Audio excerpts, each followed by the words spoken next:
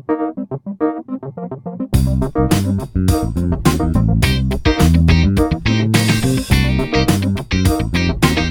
to the podcast series, Animated Living, where we help you to live out the best version of you, the most animated version of you. I'm Ian Freestone, and I'm your host. Well, hey everyone, it's my absolute privilege to welcome on episode 6, podcast Animated Living, Mr. Bernie Howat, who is an educator. He's a syllabus writer for the New South Wales Department of Education. He's a rock historian, and he is an avid lover of going to live music gigs, which is why I've got you on the podcast today, Bernie, because this show is all about animated living. And I believe one of the best ways that we can actually, one of the easiest ways that one can become animated is to go and hear some live music. Not only does it animate you at the time, but you have this sense of elation afterwards, and the memory of having been to that gig lives with you for a long time to come, doesn't it? I couldn't agree more, Ian. And that's the feeling from the first moment I went into the Sydney Stadium in May 1967, and the Easy Beats were on their triumphant return home, an Australian band that had gone overseas and succeeded. And, there was Buddy England, Ronnie Burns, Larry's Rebels from New Zealand, the Twilights, and then the Easy Beats. And when I was doing one of my books, I went and interviewed the girl I went with. And I said, what are your memories of that night? Because I have these amazing memories of how great it was. And they've stayed with me all that time. And she said, probably my strongest memory is you screaming the whole night. And I have no recollection of that whatsoever. And there was, and it ties in with the Easy Beats, because I was seeing, my son Rowan and I we were convinced that Springsteen would do Friday on My Mind, one show that we'd be at and see him do Friday on My Mind. And I know he tried to do it in 2003 when he was out, couldn't get it right. And finally in 2014, we were at Kudos and he came on stage. Opening line was the guitar riff to Friday on My Mind. And, I said to Rowan, this is it. We were exultant. And he said, well, just stop screaming. And I have no idea. Maybe it's Friday on My Mind that does it to me. I have no idea. But that exultant, when something like that happens at a live show, it transcends normality. Yeah, that's all I can say. I have no recollection of screaming. I thought that was what girls did, but I've been accused on at least a couple of occasions at the excitement of live gigs. How cool of him to come on stage and with that big nod to Aussie rock music from the get-go. Well, that was, and it was the first show on that 2014 World Tour. It was the first song that he put up himself on his video stream. Yeah. He was so proud of it. There's a moment where he smiles across to Steve Van Zandt, because they'd been trying to play it since they first heard it in 1967. And they just smile at each other because finally they'd nailed it.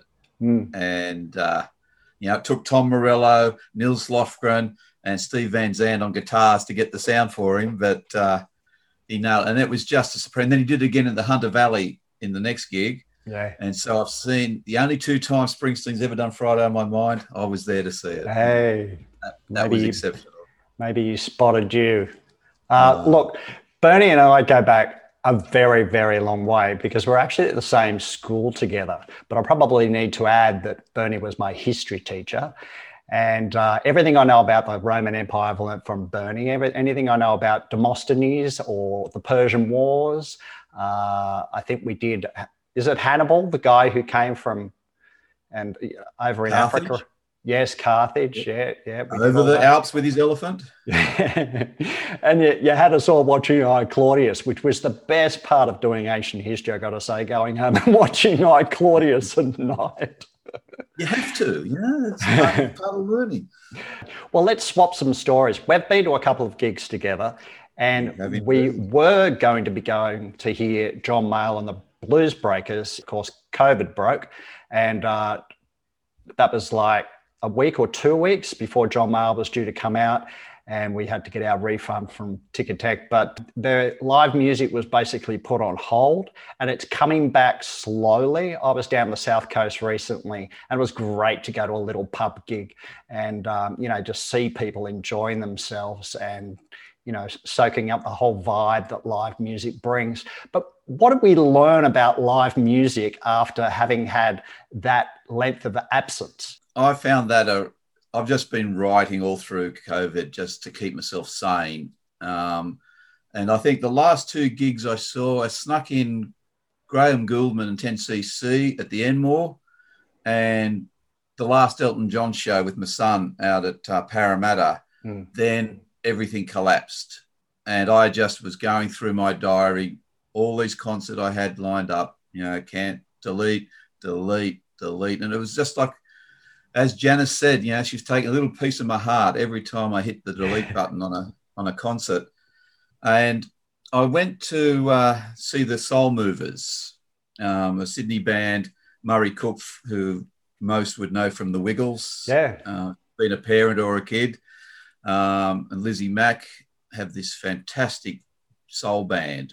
And I'd interviewed Murray for a book, and they were doing a small gig to launch a single out at the Brass Monkey at Cronulla. And the Brass Monkey's small enough at the best of times, and with social distancing, it's a very small room. And I just sat through this show with the Soul Movers, and I just was so exhilarated. I went with a girl that I'd taught. She was one of my rock history students at Engadine. We hadn't seen each other for 30 years. And music made that connection. And we'd been saying, we'll have to go to a gig. There were no gigs. Suddenly the Soul Movers were there. And for an hour and a half, I just felt alive again. I imagine that someone had been in a desert for days and suddenly was given a glass of water. Yeah. That's how it felt. My whole soul was being quenched by seeing, and Lizzie Mack did this stunning version of Natural Woman. And she just channeled Aretha. And it was, I got goosebumps. There's tears forming in my eyes. And I thought, this is what I'm born to do. I'm born to listen to music in that live setting. And actually, the other gig I've seen was a couple of weeks ago, and I saw the Soul Movers again at the Django Bar at Camelot at Sydenham. And they had Tony Mitchell from Sherbet come on and play the second half, because Garth Porter from Sherbet's just produced their new album. And as a surprise treat in this tiny little room, they did Summer Love, the Sherbet song, with Tony Mitchell playing bass and singing backing vocals. And the whole room, in a very COVID-safe way, erupted. You're not supposed to sing or dance. So everybody was sitting there whispering at the height of their whisper, singing Summer Love, like no other love. And that connection between band, live music, memory, experience, it just coalesced in 3 minutes of glory. And that's what live music can do. There's just an energy, and it builds community, doesn't it? How many times have you been to a gig and you've come out and you've just caught someone's eye, perfect stranger, and you just look at each other and you just know that you've been in the same place tonight. You've shared something of each other's humanity. Yeah, every so often you're at a gig and you just have this realization that there is nowhere else in the world for that 3, 5, 7, 9 minutes, if Bruce is doing Jungle Land, there's nowhere else in the world on this entire planet that you could be at that moment that would be any better. And you catch someone's eye, and that smile of shared recognition that for that moment, you're in the best place possible on this planet. And it doesn't have to be a famous group, and it's varied. It's been big name bands, it's been small local little bands I've seen, but that moment where you share it with some unknown person, as you said, and it's just that smile of recognition and sharing in the community that live music brings to us. And that's what we need as a society. Without those connections, we're much the poorer for it. And are we really human if we don't have it? Yeah, I'm just interested in your thought on the Aussie music scene. It seems that we've come of age as a nation in terms of our cultural, music heritage, particularly since the Easy Beats, Johnny O'Keefe and others. And I know you've done a lot of work and writing with Glenn A. Baker and a lot of thinking around our development culturally about music. Well, what are your reflections on where we're up to? Well, I think, we have so much to be proud of. And one of the things with the getting an appreciation of popular culture and rock and roll, particularly into history curriculums, was how much we take out and then give to the world. And, I like using an example. I've got a couple of, in the talks I give, a couple of charts from 1966 and 67, because the common perception is that, we were swamped by America and England. And, that the 60s was all about that music. But if you actually look at the charts, what's fascinating is around about half of a lot of those charts, there's Australian acts who have taken that influence and made it Australian. And the Easy Beats are obviously, with Friday on My Mind going, top 20 in England, right across Europe and the US in 66, 67. That's a huge achievement for Australian culture. And it's interesting that Friday on My Mind is one of the few non-Springsteen songs he mentions specifically in his autobiography. So we weren't making that impact even that early, but you go through and, I went and did some talks at the Hall of Fame in Cleveland. And one of the guys I was working with there he said, "Oh, you're from Australia." I went on a tour of driving Jimmy Barnes's band around Europe, around Germany in 1990 something. And someone else said, "Oh, Little River Band. I saw Little River Band." And you realise, there was a band that supported the Kinks, the Angels. Yeah, we can probably claim the Bee Gees too, can we? Absolutely. Things get airbrushed. I mean, even when I saw Searching for Sugar Man, and, that made it look like South Africa was the only people that remembered who Rodriguez was. Yeah. Yet he was huge. I was teaching in the Shire. You were going to school in the Shire, and it was impossible to go anywhere in the second half of the 70s and go to any party and not hear Rodriguez on a turntable. And when I finally got to see him with Midnight Oil, mostly Midnight Oil musicians backing him up as his backing band at the Enmore, you realise there's a continuity there that he's never been lost to Australia. And he understood that Australia has been such a fertile ground. And that period, late 70s into the 80s, when we fashioned a circuit that bands could work on. I've just finished writing a case study on Paul Kelly and watching his emergence from, a folk artist in Adelaide to the High Rise Bombers in Melbourne to, the Dots, the Coloured Girls, the Paul Kelly Band and his solo work and his collaborations. And one of the streams through that was the opportunity that Australians had to see him. And I remember seeing Sherbet at Grafton Basketball Court in 1973 because these bands went out and they played everywhere. Yeah, right. And there were days before Countdown that you had to see them live. There were suburban circuits and there was the pub circuit and the club circuit, and all of those opportunities gave Australian bands that opportunity to be the best that they could.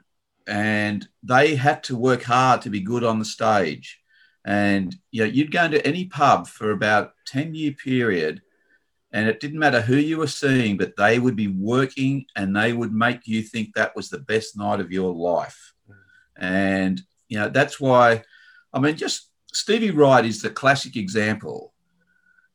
When the Stones came out first in 1965, they were, what's all this Easy Beats? And then they came out again in 66. Who's this Easy Beats? And Jagger watched Stevie Wright and suddenly his life performance changes. Mm-hmm. Steve Marriott from the Small Faces was a huge Easy Beats fan, sings on backing vocals with them on Good Times. And, he drew on Stevie Wright's, live performances. And, when you're influencing British musicians of the like of Jagger and Marriott, you're achieving something. And that's why the Angels and Rose Tattoo got thrown off support gigs in America because they were showing up, the other bands. And whenever people saw, that's why Men at Work took off so big, because by the time they got to actually go over, Mental as Anything were another one. By the time they got over and play support roles over in America, Americans are going, wow, why don't our people do this? Because that live circuit that we pretty much lost these days was the breeding ground for an amazing generation of performers who were distinctly Australian and channeled that passion and that hunger and that determination into a sound that was uniquely Australian. I think there are acts, and it varies. It can be as tough as, AC/DC. It can be as subtle as Sebastian Hardy. But it's an Australian sound that captures space and experience and sunlight and spreads it. And it makes for an amazing live experience. I finally got overseas at the end of 1978 and got off a plane in Los Angeles. I was on my way to Panama, and I picked up a Los Angeles Times and had these gig guide, and Springsteen was playing San Francisco Winterland that night. That concert became legendary. And for another 6 years, I thought that was the closest I was ever going to get to Springsteen. I'd keep reading about these live shows. Finally, you were allowed to buy you could buy 10 tickets max when he finally came out here in 85, and you could buy 10 tickets. He was doing 5 shows, so I bought 2 tickets to each night. I went every night. I was never more than about 7 rows back. And, in all the 22 times I've seen Springsteen, and people go, why do you go back? I have never, in any of those 22 shows, and I've got a list of every song I've ever seen him do, in every one of those 22 shows, I've never yet been to a show where he's repeated a song I've heard before. I've always heard a new song every time. And the last time I saw him in 2017 at the Hope Estate up in Hunter Valley, pouring with Wayne, Gudinski had come out and warned everybody. You turned it around, you could just see the mayhem heading towards you. I was up the front in the mosh pit, and it just poured lightning. They put everything back a while. Springsteen comes out, starts with Creedence Clearwater's Who'll Stop the Rain. So and I thought 20-second concert, surely I'll have heard every song he's going to do tonight. First song, never heard him do before. I think he'd done 4 in the first 7 that I had never heard him do live before. That's extraordinary. And that across from 85 to 2017, all those concerts I've seen him here and in England, and every single night is unique. Springsteen plays and he says to his band, we may have done these shows before, but someone out there is seeing us for the first time. We've got to make it worth their while. And, he's had me have tears in my eyes. He's made me just sit down slumped at the end of it. He's made me go through all sorts of physical pain just to survive in crowds, to line up for tickets. And every single blessed moment I have spent in the company of Bruce Springsteen has been worth every effort to make it happen everywhere. It's an extraordinary testimony of his generosity and his humanity and his understanding of what it is he does and how much it means to those that he shares it with. I think that's it. He shares it and he understands that, it's a communion. The other side of concert going is the endless hours you spend outside, hotels or stage doors hoping to get an album signed. on the famous Siebel Townhouse steps, I had, some great moments at Siebel Townhouse. But the night I'd seen, or one of the nights I saw Tom Petty and the Heartbreakers supporting Dylan. And I still think that's the best I've ever seen Dylan, because Tom Petty and the Heartbreakers really pushed him to produce a great show. And I saw him one night where Mark Knopfler came on and played with him for a couple of songs. Another night that Stevie Nicks came on and sang, and got into awful trouble because she had no visa to sing. She found backing vocals. And I actually got a photo of her that night. And when she came out and toured, I said, I showed her this photo when one of my stage door dalliances. And she said, can you get me a print? So I got a big 8x10 for her. And the next time she came, she signed her album beautifully for me. You've got this, really beautiful. But, that night I drove back to the townhouse, Siebel Townhouse, and I was waiting for, Dylan. I thought Highway 61 Revisited is one of the seminal albums of my musical education and coming of age. And I had Damn the Torpedoes, because I adore Tom Petty, absolutely adore Tom Petty. And, his first tour out here in 1980 at the Capitol Theatre is another story. But I waited, and Tom Petty signed Damn the Torpedoes, which, I treasure. And then I'm waiting, and I think I had a general studies class. And I don't know if you did general studies. Oh, I did. It was one of those subjects. Anything where I could just write stuff, Bernie, that's what I chose. Yep. That's why I think I always got on well. But I had a general studies class at Engadine the next morning, and it started at 7 because it didn't fit the timetable. And I had got till 3 a.m. waiting for Dylan to come back. And, and most of that was me sitting in a car telling myself how stupid I am. What are you doing here? It's 3 o'clock. You've got to be teaching at 7. I thought I'm going to do one last lap round the back of the Siebel just in case, no, nothing there. I'm driving down that street in King's Cross. I suddenly see the limo at Siebel Townhouse. Just pull the car up, going, it's still running. I've just got a pen and Highway 61. Bob Dylan is walking up the steps, and I can, the whole of my entire conversation with Bob Dylan is embedded forever in my memory, Hi, Bob, great show tonight. Thanks, man.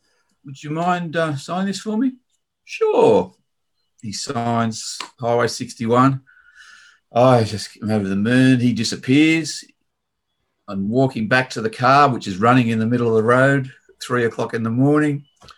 The limo driver says, do you know how lucky you are? And I said, yeah, man, that's Bob Dylan. And he says, yeah, I've been driving him all week and I haven't seen him sign anything for anybody. Wow. So whatever the stars that were aligning that night, I don't know. I have no memory of how good the general studies lesson was, but I have, an intense memory of how good my conversation with Bob Dylan was. Oh, that's amazing. Look, you've talked about a lot of people who've inspired you, a lot of music that's inspired you. Just as we're wrapping up, I want to thank you, Bernie Howat, for inspiring me as a teenager trying to find my way at Woolooware High School so long ago. It's just been wonderful to now share a friendship, share that love of music, and I'm hoping we can do many more gigs together, especially in 2021. Keep May in mind for Rolling Coastal Blackouts Fever. Okay. And can you please verify for anybody who may see or hear this that knows me now, that back then there actually was some black hair on my head. Yes, that's true. And yes. Maybe not a lot, but there was some. Yeah, it's true. And it's true also that I had, this sort of wavy beach blondie hair that I'd probably lost by age 30. So there you go, the vanity of hair. Yes, that's what once was. All right. So thanks so much, Bernie. I look forward to sharing more music with you in 2021. And if you've been watching or listening on the podcast, if you've been listening, you can also watch this. If you want to see this fabulous hairstyle that Bernie is sporting right now, then jump across to myanimatedlife.com/podcast and you can see it in all its glory. Bernie, thanks again for coming on, and I hope we can catch up again soon. I look forward to it, Ian. Absolute pleasure.